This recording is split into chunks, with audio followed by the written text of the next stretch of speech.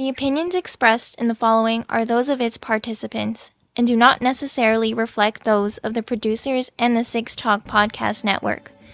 Also, the following contains mature material and mild language, which may not be suitable for all audiences. Discretion is advised. And the podcast begins for this Friday night, August 28th, 2020. This is episode 23 of the Anime Roundtable version 2. Good evening from Toronto, Mike Nicholas, James Austin, Kevin Ng, and Mohammed Shamarki with you again.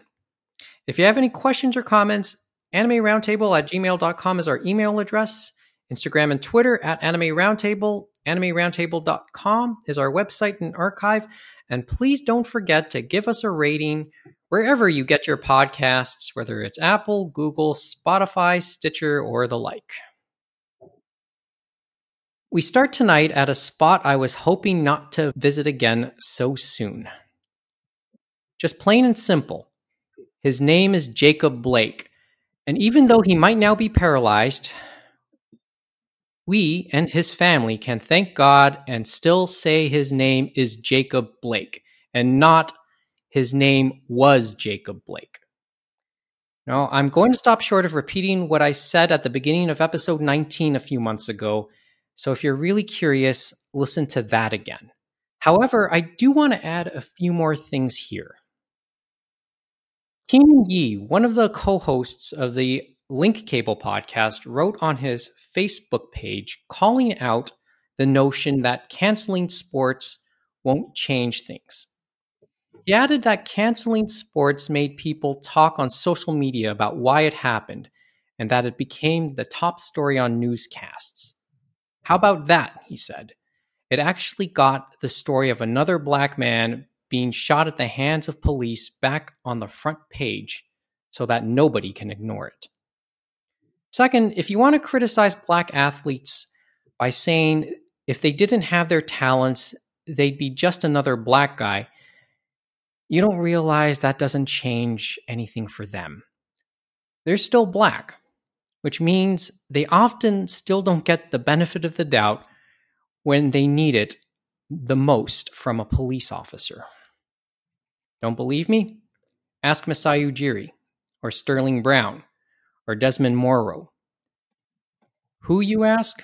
Well, all you need to know is that these men probably make way more than any of us and have at least some resources to fight when they've been wronged.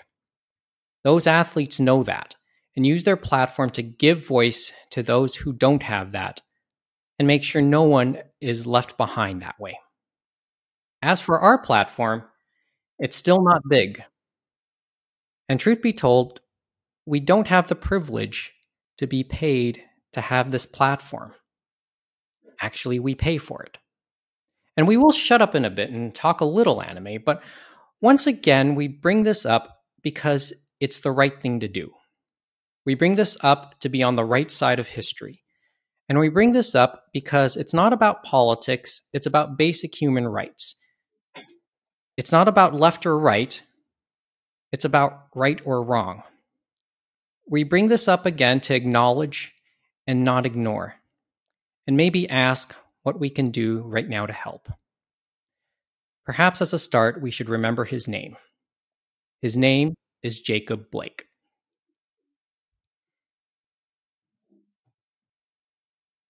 We said this all back in May. Is there anything else to really add to it after what we saw this week? It just proves to show that it's going to take a lot of work to change the system, so to speak, over there. And, looking at it from an outsider's point of view, it just baffles me. And that's not to say that we don't have those incidents happening here, because they certainly have. Yeah, there's another angle to that. It's just, it's just baffling. It's saddening. It is. I think there are some key people down there this week who did not say his name. That's why I want to emphasize that a couple times over. Oh, not that we expected them to anyway. Yeah, that too. James, Mo, is there anything you guys want to add?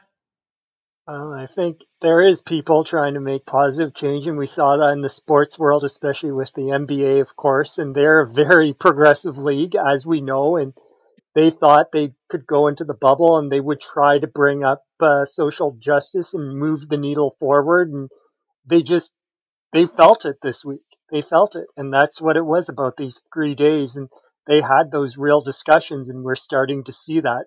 They're discussing about having people in the States, if the owners own that arena and are able to, and the election commissions want them to, they will invite them in to set up polling stations in those arenas. Now, An some easy of place, them an easy place for people to get to. Now, some of them, maybe logistically, it might not work out because a story came out from Memphis after the Memphis Grizzlies and the FedEx arena. The local commission over there said it wouldn't work for them and stuff like that, and they wanted to do it through other means to drive people to their traditional polling stations or to some other places they had set up and stuff like that, getting ready for the November election, because it really is ticking down. So you can understand if some people are not able to take advantage of that. Yeah. But hopefully it drives more people out to the polls for them. We've also seen it on our side of the border with the Raptors and them talking to expat Americans in Canada and stuff like that, and saying you can still vote for president, and telling them how to vote as an expat in a foreign country, which is very educational and very good for people during their playoff games. Mm-hmm. Mo, you want to add something? Nope. There's not little else, huh? Nope. Yeah. I guess. Yeah, there's nothing else. Okay. The thing is, this week was a bunch of different anniversaries. Today, as we tape this, is the 57th anniversary of the I Have a Dream speech. And Washington, yep. Oh. Earlier this week was also the 4th anniversary of the first time Colin Kaepernick took a knee. And the only thing I'll say is, weren't those the good old days? Kind of gotten to another point since. Okay, we've made our declaration. Let's pause for a couple seconds, and then let's actually get to the anime stuff. Because I get it, maybe we're changing gears a little too fast, but sometimes the talk about what we really do helps the soul, really.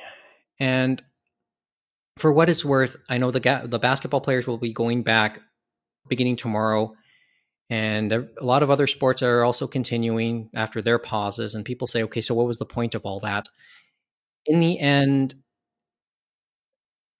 a lot of these athletes have their platforms because of what they play and the fact they play. And to some degree, if they don't play at this point, those platforms to them will be lost. So hopefully that's good for their soul. As I said, let's take the break and come back. We'll start talking about a handful of anime headlines. Because, as I said, it's good for the soul. Back in a second.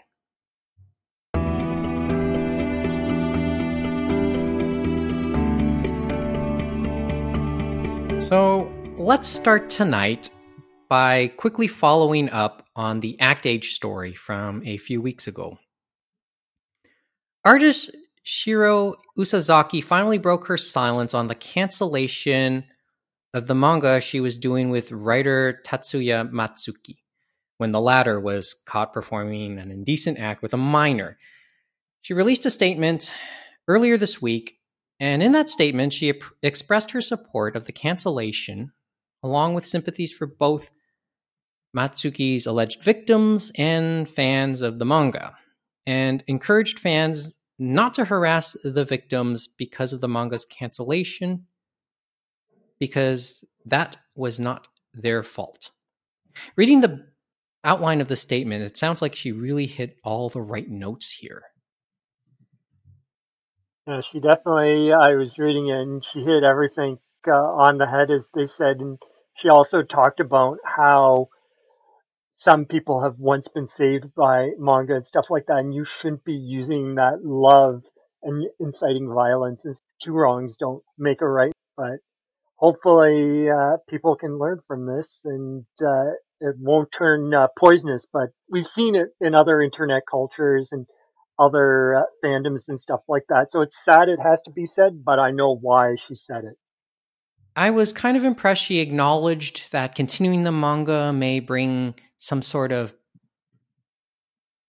PTSD of sorts. Well, she talked about trigger a bad triggering memory them, for. and that's what a lot of them use now. It's like something will trigger them and stuff like that, and I understand where that comes from too. Oh, I And can it's respect just seeing, that like, fully. even the name of the writer, you know what I mean, on the manga and stuff like Yeah. that, and remembering that he is associated with it. It's kind of hard to unring that bell, you know what I mean?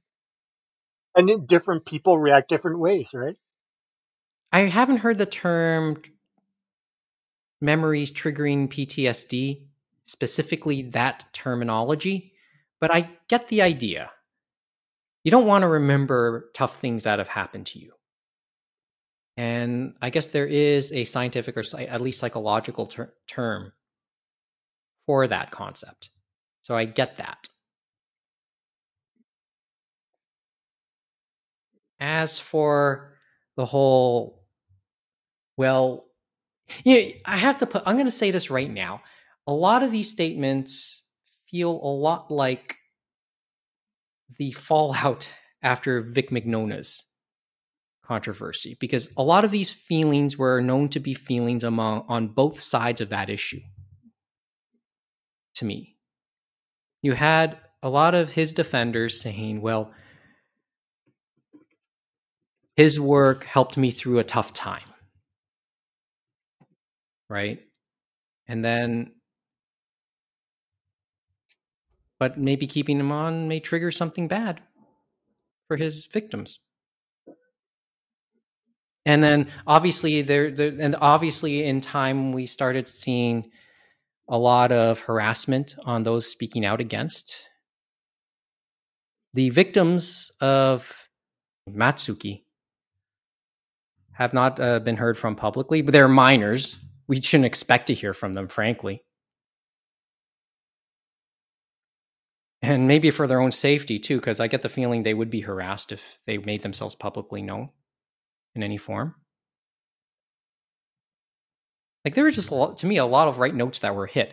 It feels like Usazaki has kind of kept up with fan culture in some ways.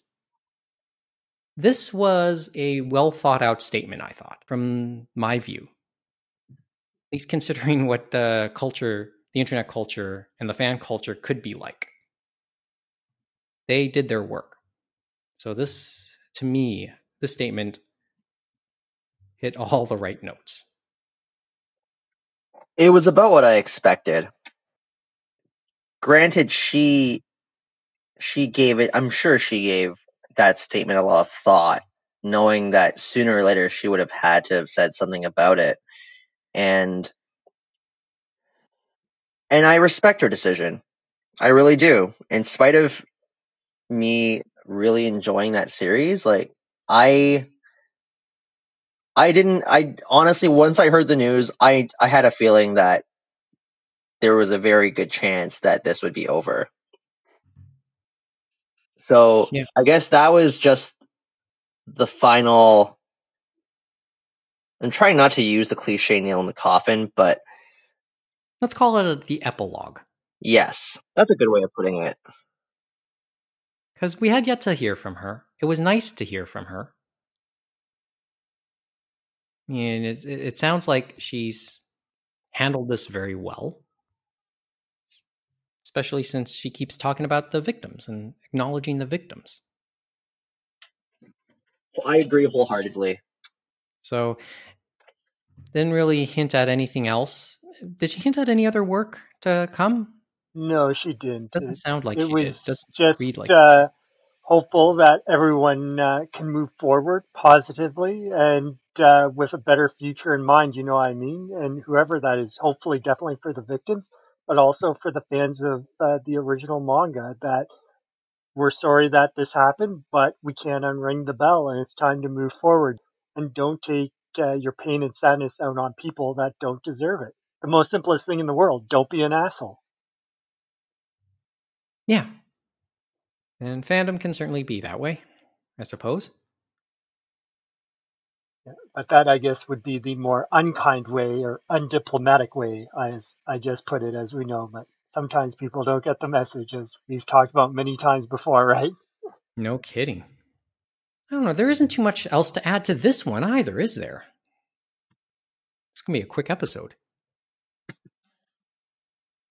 No, Usazaki, as I said, she, like, the sympathy with Overact Age's cancellation was always with her. And the way she spoke up this time over the last week, I think it is a good follow-up and a good way to put closure on the issue in that sense, I think.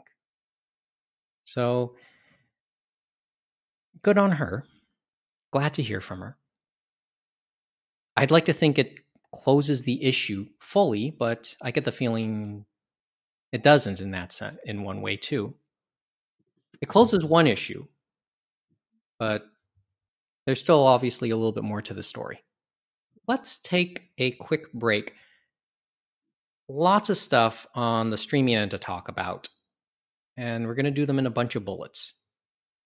It's the Anime Roundtable on Six Talk.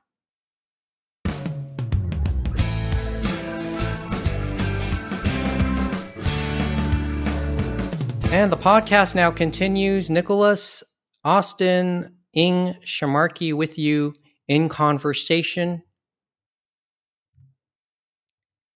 Okay, I have to start this segment, and this is going to be a bit of a surprise to you guys because this just came across on my phone. This is breaking news. According to CBC News, Chadwick Boseman, the actor from Black Panther, has died at the age of 43 after a 4-year battle with colon cancer. No. This is Are you just for real? this Wow. is just breaking news. It just came on my phone in the last minute. Literally in the last minute. That's hard to believe. Holy folks, a 4-year battle. It's like, did he ever say he was like fighting that? Because I'm just shocked to think that. Yo, he Yeah, did that, man. Shoot. 42, man. 43. That is too young, man. That is too young. 43. Yeah. He was I forgot his character's name, but he was the main antagonist. Was he Black Panther. Who's Black Panther himself? He was Black Panther. Oh my Oh, goodness. I was thinking the really? antagonist. No, Oh, he was the star. That's Yeah, right. He was the star. Oh, man. Damn.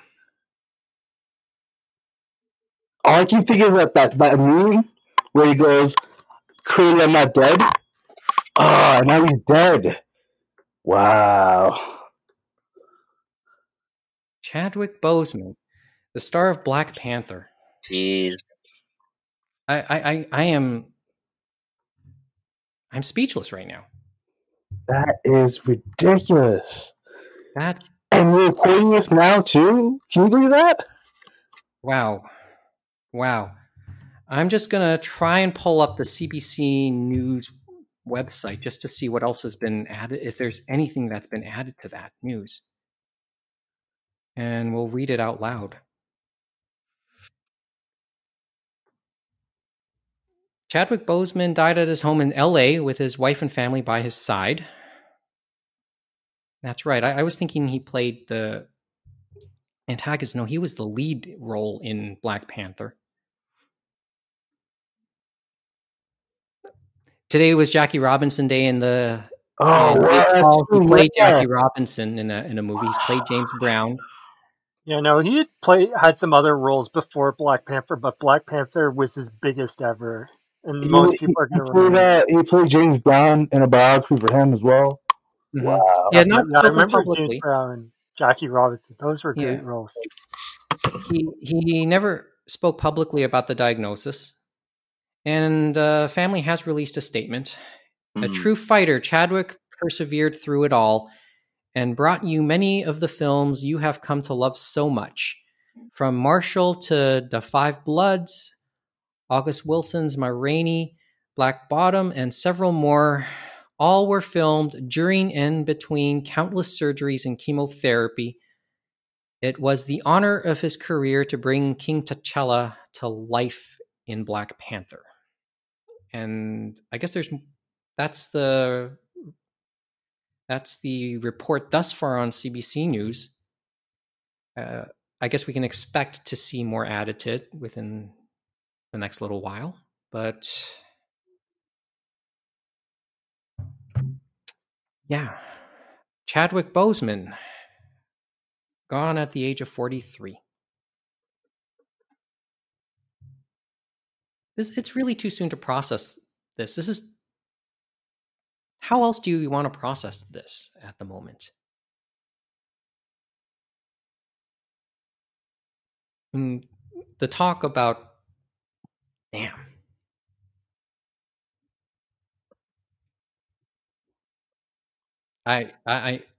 Damn.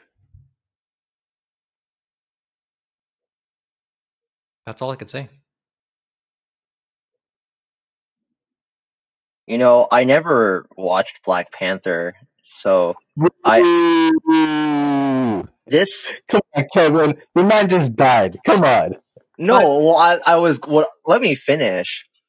Finish your thought, because now I've gathered my thoughts. Let's bring it up. So, I'll admit that this doesn't hit me as hard as if certain other celebrities would have passed on, but I won't deny that hearing this news was a little surprising and saddening nonetheless. Like, it's just when you hear such prominent figures just leave us all of a sudden, it always takes me aback a little bit.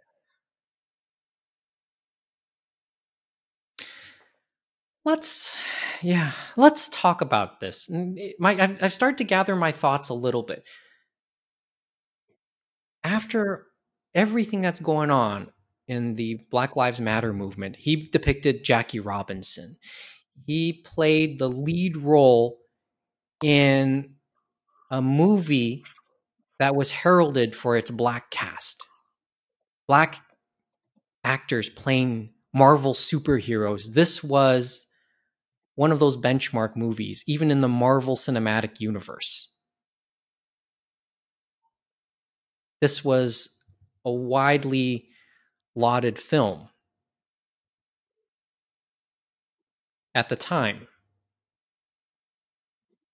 And then put that all together with what is going on in the US right now. Yo, I mean, the timing of it all?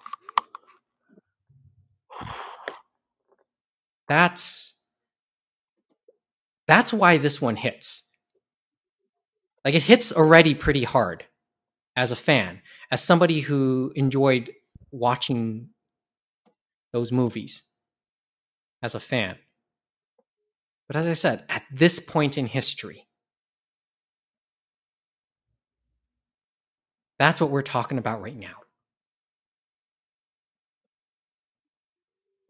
Like, his depiction of King T'Challa empowered a lot of blacks in the States, did it not? It started to have them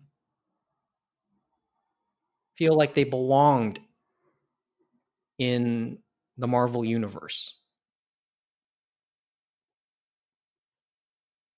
I mean, the Marvel universe is starting to make some key diversity strides.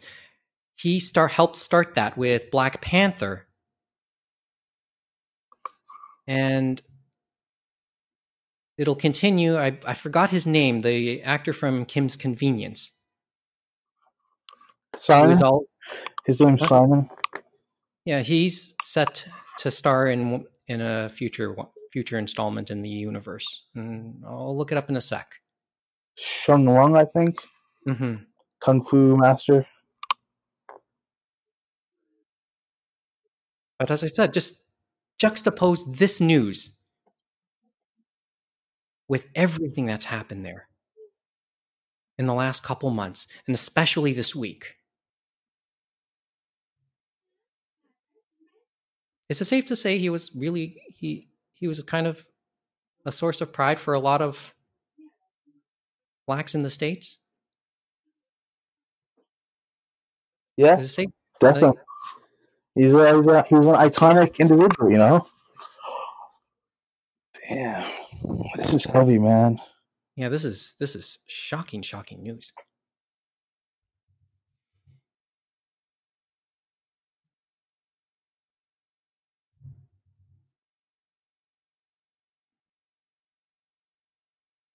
I have to take a breath again. Let's take a break. We'll go back. Yeah, let's take a break. And we'll see what else we can go with after this. Back in a second.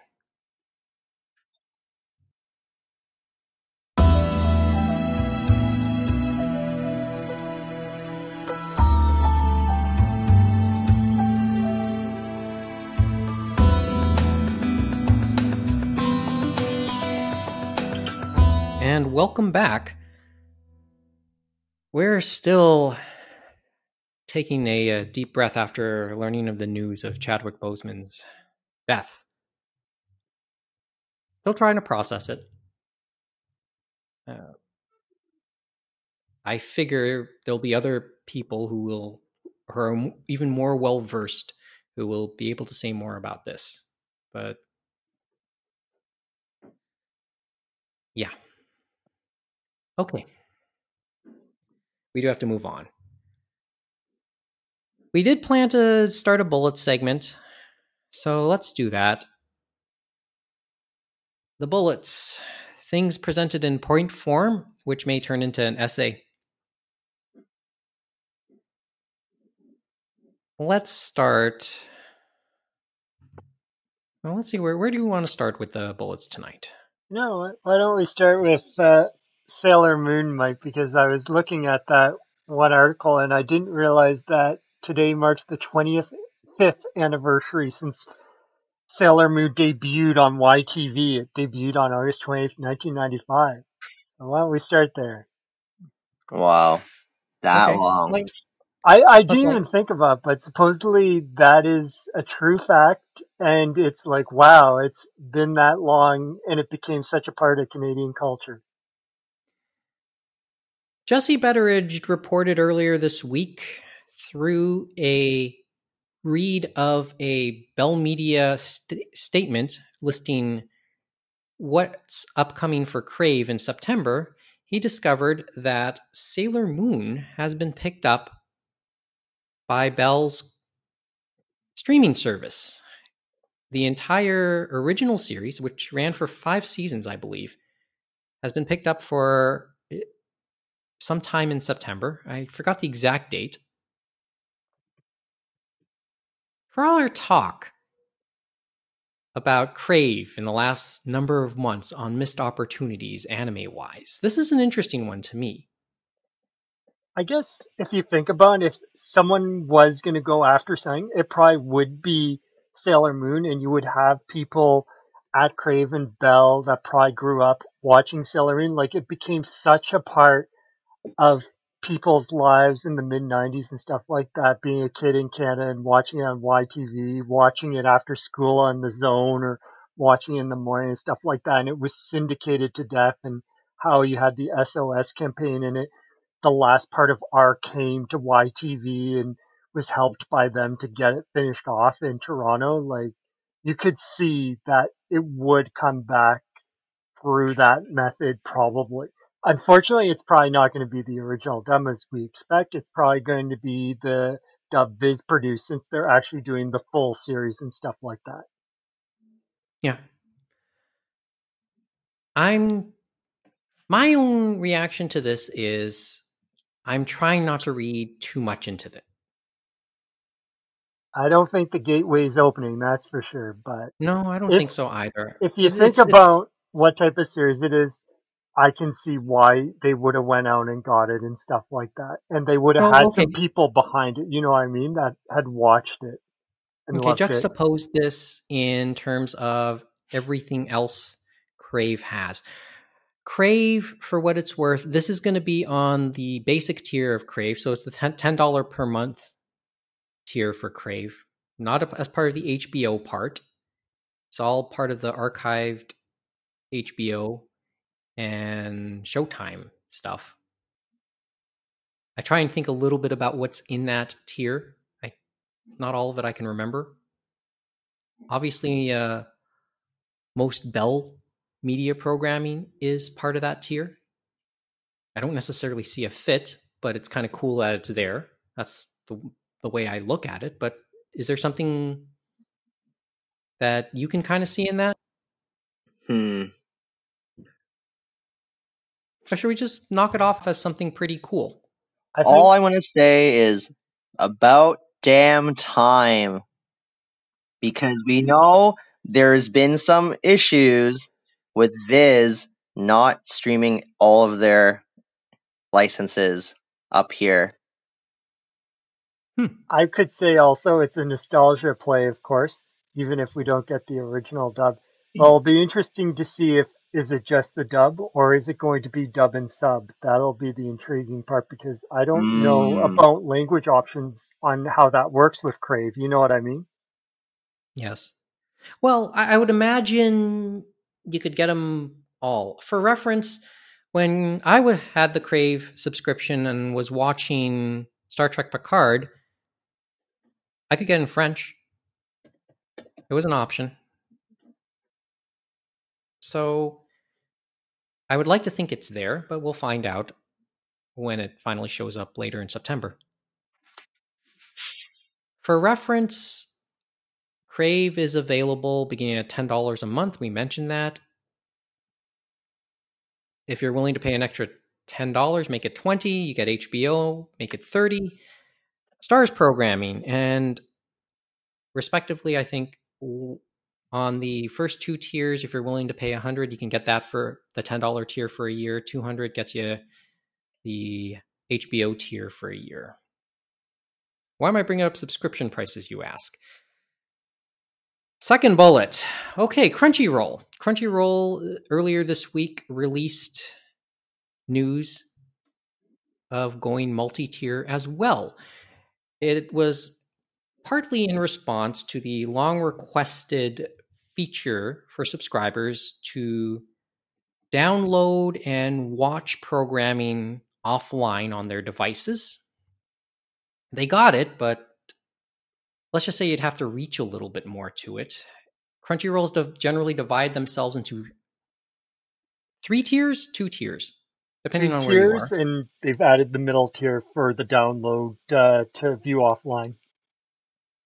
Basic tier is the one we know right now, which begins at $7.99 a month, is it? Yeah, American, I believe. Mm-hmm. And the next tier is the one that gets you offline download, offline viewing. And then I think there's like a mega fan tier, they call it, the third or fourth. I think they added another one in the States. And that involves the Crunchyroll store and stuff like that. So I guess you get a discount, and like the Americans I know got free shipping on everything and stuff like that. But that was never available to international subscribers. So they have 4 tiers overall in the States, and then 3 in much of the rest of the English-speaking world. So Canada, I think it's mainly aimed Canada and UK.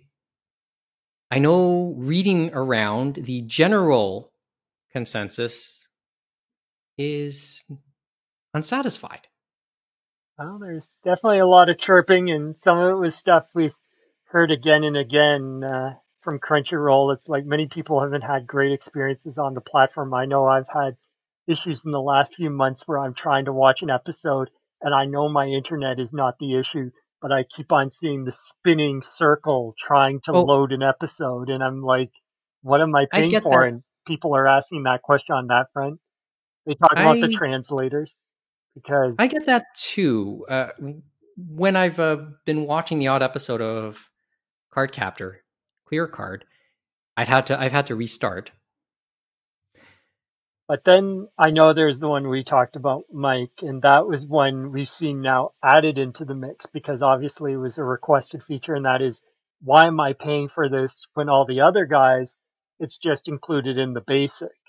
And I think we understood the reasoning behind it, but I guess others don't understand is that there's probably an extra fee to actually have this on the license, of course. And it's Yes, hidden, that's buried beneath in Netflix and stuff like that. And as you said, maybe certain Netflix series are not allowed to be viewed offline because they wouldn't allow that to happen, or there was an extra cost. yeah. I mean, we remember we've talked in the past that whenever a show gets licensed to somebody, it's very specific. Is it's streaming rights, but not necessarily Blu-ray rights.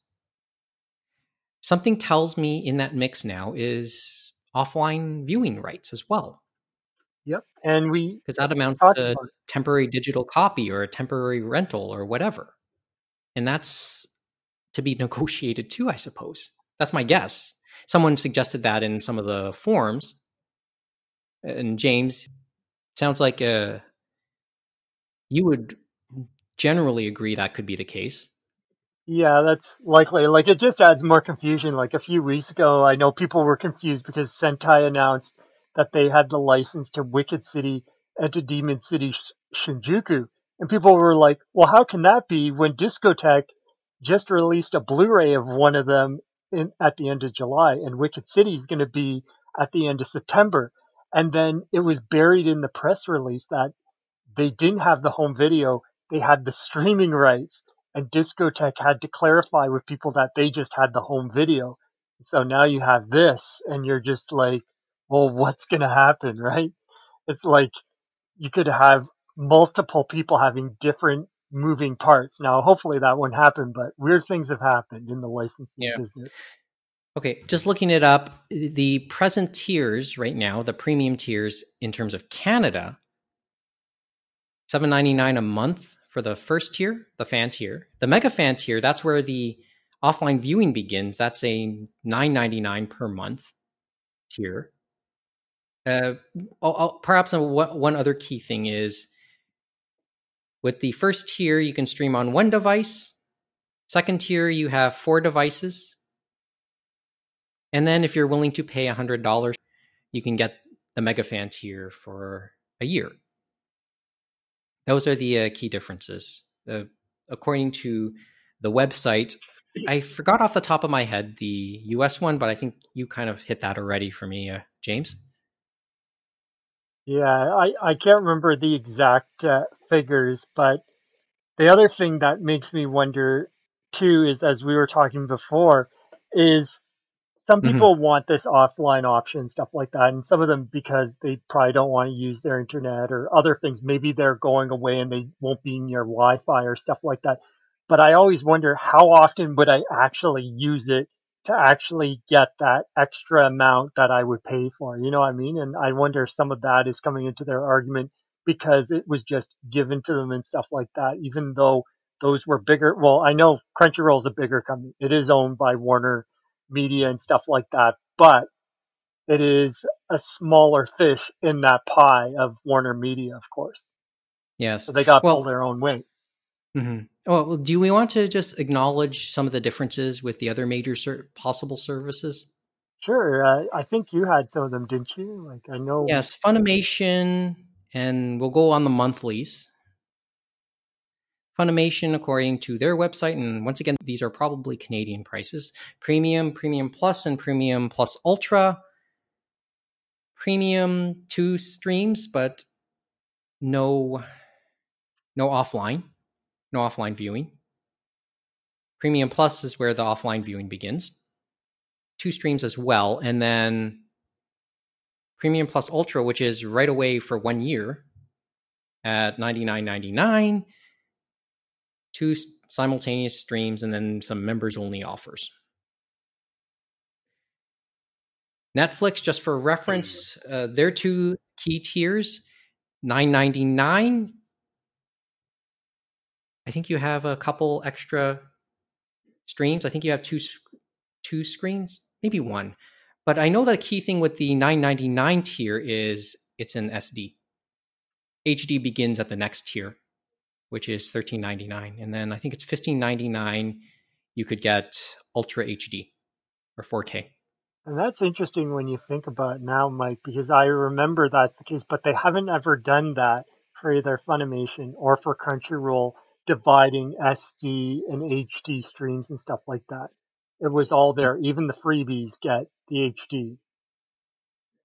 Yeah. But it's interesting too that probably there was some looking at what Funimation did. So it's like, okay, it's like we'll do a similar deal, but yeah, people are still going to come out and have their say. True. There is difference. I guess Crunchyroll is just dividing it further. Cash grab, perhaps. From my standpoint, just as a personal user, I get to watch an episode of Cardcaptor in a little while because I've been so focused on a bunch of other things, which you already know if you've listened to previous episodes. Mm-hmm. But I hardly use offline with Netflix. I haven't used it enough anyway and this is just the way I go about my daily life. So this is one of those ho-hum type announcements for me. I think the only thing that could possibly put me up in arms is when my annual subscription for Crunchyroll comes up. What are they going to charge? Because the first year was $60, the second year, and they were upfront about it. The second year would be $70. The current low tier, the current first tier begins at $7.99 a month. So you'd like to think,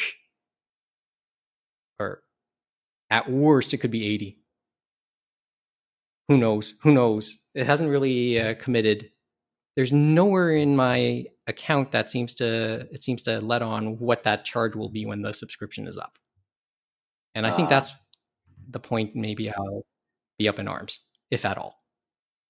Well, that was similar to what I was thinking, Mike. It's like we'll see how it goes, but it will be interesting when it finally gets implemented to see which shows are actually allowed to be used for offline viewing and stuff like that. Will it be everything? Yeah, actually, that does bring up an interesting point. Just because they've announced it, is it blanket for every show?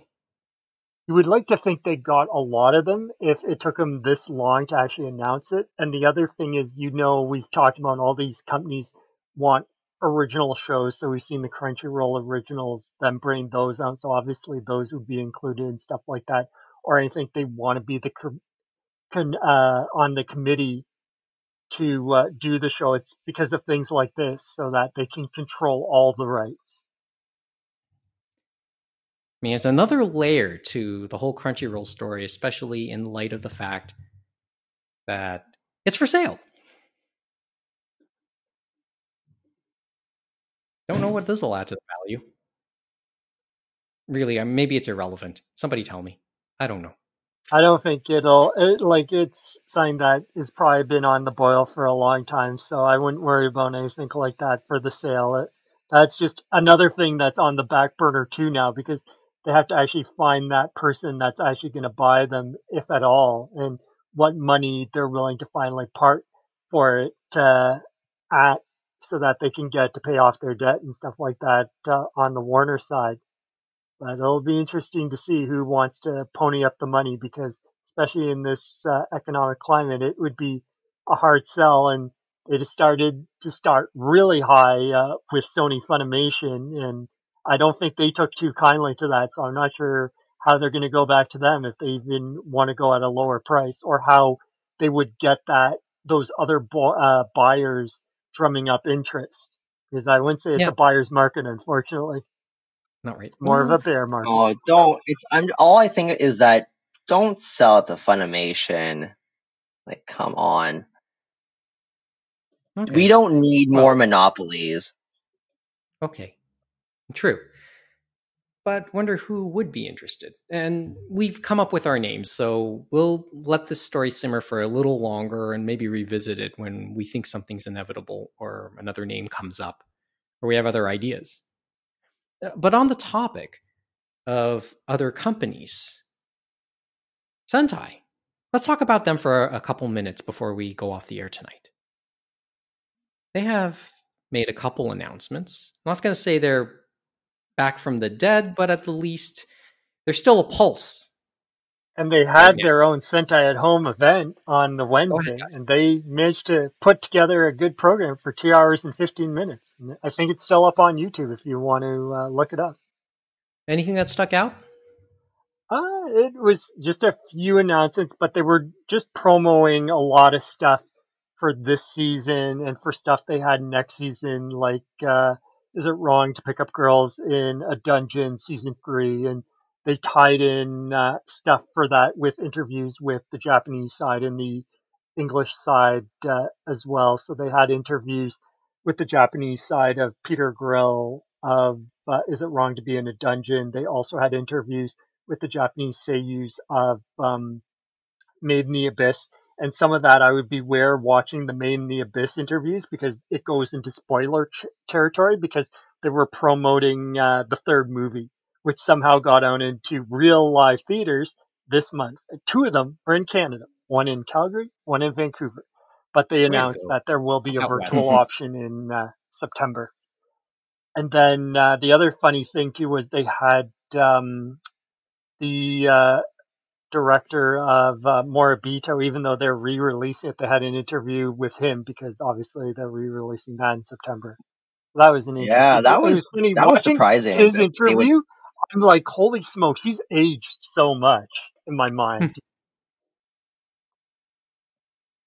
I'm surprised Moribito got licensed again. Well, I guess I shouldn't be too surprised because it's a good show, but and the caliber of the people behind it. Wow, I'm just like, really? Yeah, I'm just like, oh, it's the third company now. Because it was Media Blasters at first, and I think it went to Viz, it was Geneon. if I'm not mistaken. It was Geneon first, and then John Cirabella from Media Blasters bought it stock lock and barrel from Geneon. That was one of the few that Funimation did not get. And the reason Media Blasters and John went after it is because it had the TV deal with Adult Swim already signed. So he's like, hit. And it was. It's because it had everything already done by Geneon. Never put it out, right? Yeah, Geneon never put it out. Yeah, but they had the license. Because in my mind, I knew Media Blasters put it out first. So everything was ready to go, and they just tried to get it done as quickly. But yeah, they basically did all the work for Media Blasters, and all Media Blasters had to do was pay for the license. That is typical John Cirabella right there. So it's fourth time is the charm, because we had Geneon, Media Blasters, Viz, typical John Cirabella. Way to go. But no, that one was a funny one because that went through the fandom and they were just having a good chuckle over that one. The chuckle and John Cirabella, that just sounds like 2 sets of words that go together. Okay, anything else to add? Well, the only other one, and I'm not sure if you we're talking about earlier, Kevin, when we were offline here, but we're talking about them licensing as well, because Sentai gets some odd shows, like they've went to Yuri and stuff like that, but they're now going into Yaoi, and they have done certain shows like this as well. But this is more Yaoi in your face with Twittering Birds Never Fly, The Clouds Gather. And it's one of 3 60-minute theatrical installments. Mm-hmm. And so the first one came out in February in Japan, and they're going to release them all supposedly. But this is a part of Fuji TV's new initiative called their Blue Links Boys Love anime label. And this is their first project. And this one's kind of interesting. You look at the trailer, it's interesting too, because it's kind of like this forbidden love between this Yakuza gangster and this police officer. That's the setup. Wow. First time I think we said the word Yakuza in this episode. I'll get back to that in a little bit. Are we supposed to? And take they a also drink now, licensed Matt? Granbelm too.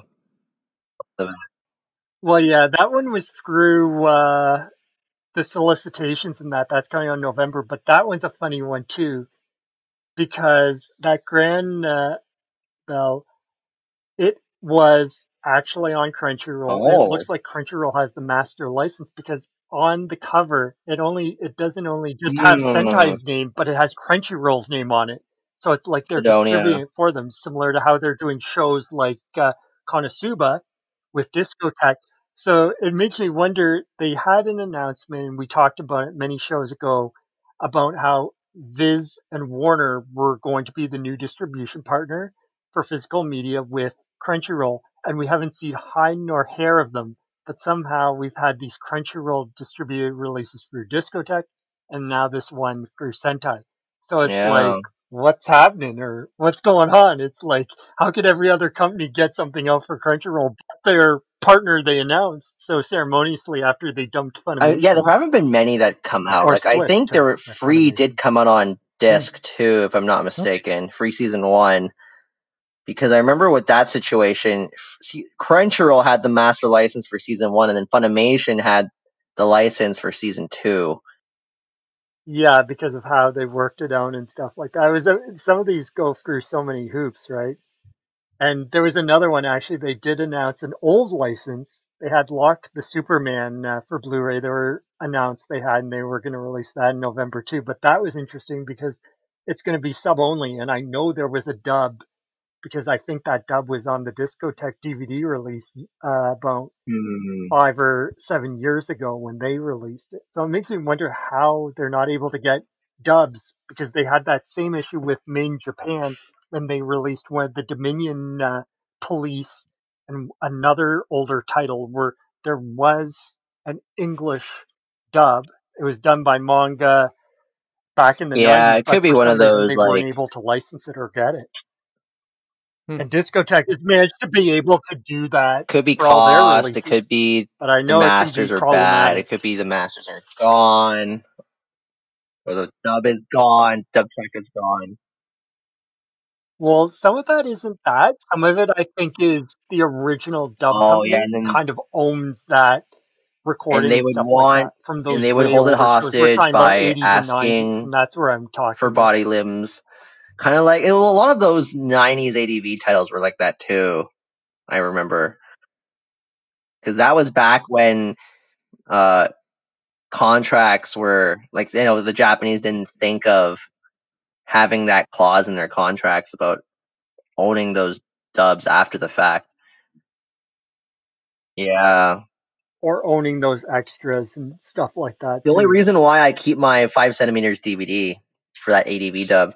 Okay. Well, it's funny you should say that, Kevin, because there's a reason to keep, if you ever buy it, and I have it, the Hayate, the Combat Butler DVD from Bandai. So, because that's funny enough, they are releasing an Ultimate Collection of all the series and the movie of Hayate in November 2 from Sentai.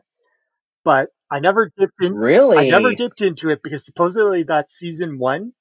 They do not have the it's like they had a track, a Japanese track on the Bandai DVD that was the bleep track, so they would bleep all these things out.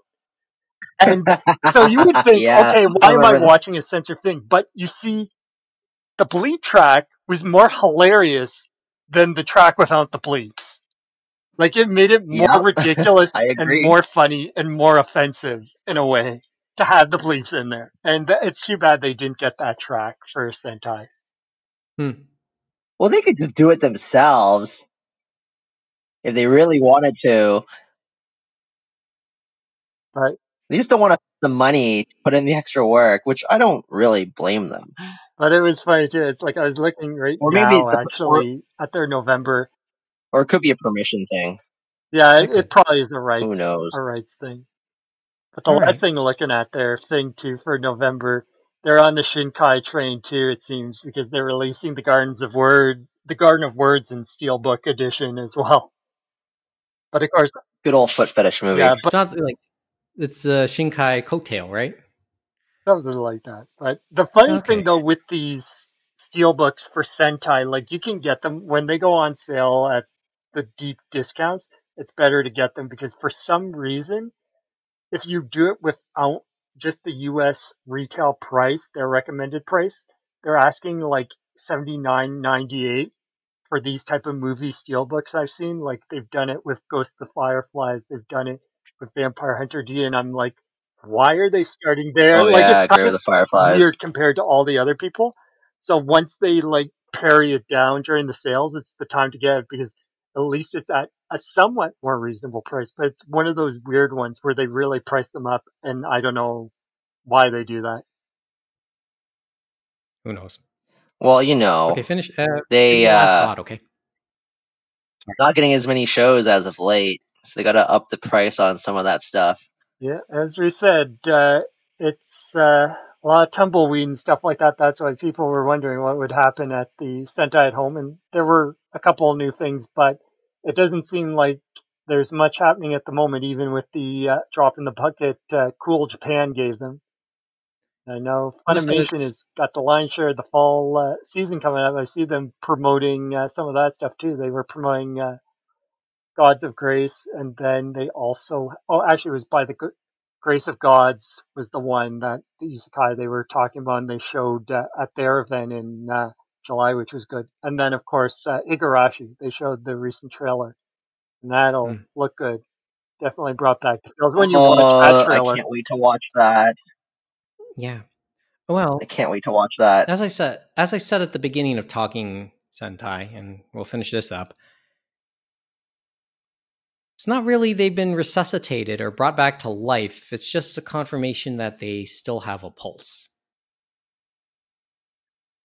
Which at least means they're still there. Yeah, they're still there, but it's kind of crazy. Like when we think back to the beginning of the aughts and the boom and stuff like that, and they were always front and center, and they had all the sizzle and all that stuff, and you see where they are now, and it's just like wow, just wow. Okay. And some people can't even probably remember what ADV is now, right? Just like they can't remember what Genion is. Those were the days, So dude. they'll probably have to Google that, I guess, if we have the younger viewers, right? Right. We're the old school fans now. Oh, yeah, that too. Relatively speaking. We're not really old school, but well, I guess some of you are, but yeah. It's like it's interesting when nowadays when you have Boruto coming out now, and then fans of Boruto joke that, oh yeah, there's another show called Boruto's Dad. And okay. a lot of those fans have not watched Naruto. It's kind of, and that sounds crazy to us. Geez, and I guess it's not like passing fandom with the Rolling Stones, is it? But it's kind of funny when we think about it too. Like way back when it's like you had anime clubs and people were showing all sorts of different series and like everything felt new. So you had things from the 90s, from the early 2000s, and then even some from the 80s, because remember you showed and people fell in love with Core at our old anime club there, Mike. And it was just all new, it was all fresh. And now everyone, because we're in front of computers and we're watching streaming, and we've talked about it before, everyone wants that next new hot thing. And it's like, okay, what's on this season? Or what's on this season? I have to keep up. And it's become almost like television instead of discovering all these different shows that are from different years and different decades like we used to and stuff like that, and looking at them with fresh eyes. Whereas now they probably say, this is old. It's like, I'm going to skip to something else. Isn't that kind of sad? And then you don't get that evergreen feel, right? Because would Cowboy Bebop still have the same feel and still be as evergreen if it was released now, I wonder, compared to back then and other shows back then? That's what I always wonder with the way it is, like each season. It's like, oh, this was so great this season or this year, and then we forget about it down the line. Well, you just had me thinking. The anime, well, what's the new series based on Inuyasha that's just about to come out? I think isn't it like Yasha Hime or something? I I don't I remember. believe it's similar to what you said. That rings a bell, Kevin. Yes, but remember, the anime is about to come out, and this was years after Yeah, Inuyasha. Yasha Hime. So let's see what happens here, and how many will bring up being a fan of the original. It's Yasha Hime. Yasha Hime? Okay, thank you. Yeah. Okay. Well, we're going to wind it up in just a bit, but quickly, last episode, I asked James and Kevin to talk a little bit about a recommendation, what's something they're doing or reading at the moment. Didn't really ask Mohammed about anything lately. And I'm wondering if Mohammed can hear me for a second. I can hear you. I'm still here. I will edit that out. But I did want to ask. That is solo. Yeah. No, do not edit this out. I am going to ask you though. Did you finish Japan Sinks? Have not yet finished it. How far in? How many episodes is I it? believe it's only 10. It's 10 episodes. I'm 5 episodes in. Okay, so you're still just halfway through. Halfway through. Okay. I thought I'd ask. How Did you watch it? Not yet, because I will tell you my upcoming stuff. First of all, I did start Yakuza Kiwami earlier today, just a little bit.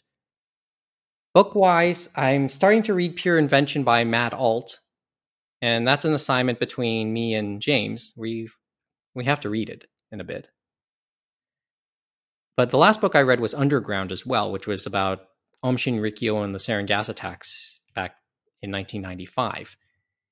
And just for reference, coming back to Yakuza, in Yakuza 0, there was a side story where Majima had to save a girl from a cult.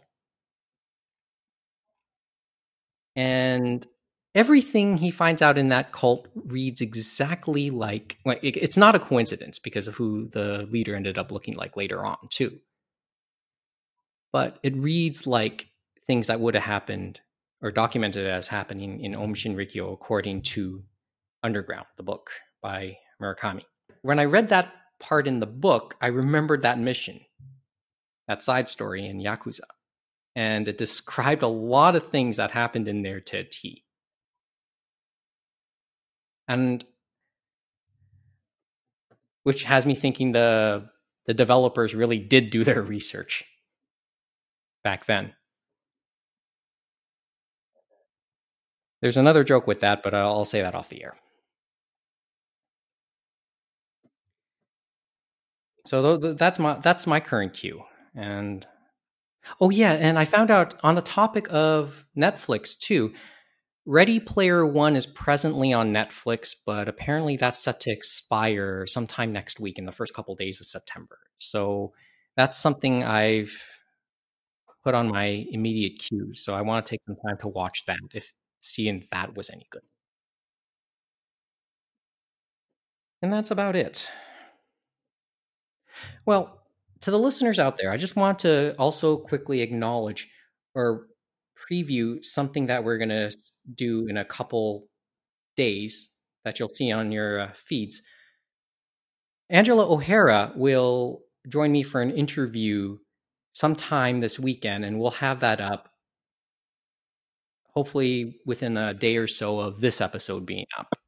And we're going to catch up with her in a new segment, and we'll tell you more about that when we start that. So for anybody wondering what she's been up to since the version 1 era, we're going to hear from her for the first time in the version 2 era in the next day or so.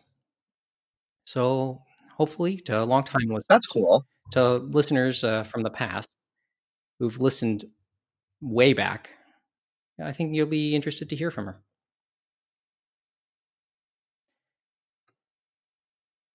But that's about it for this evening. This has not been an easy week, and this evening has not been easy considering the stuff we just found out as we were taping. It just hit me that we lost Black Panther and Black Mamba this year. Yeah. 2020, man. Just 3 months to go. 4 months to go. Oh, I think people wish it was already over. Let's just make it 3 months to go. Hopefully. And but that's about it. I'd like to think there's still stuff to look forward to. I think there is. I'd like to think so. But boy, lots to digest this week. I think we'll have to stop now to do so. Thanks for listening. Have a good night.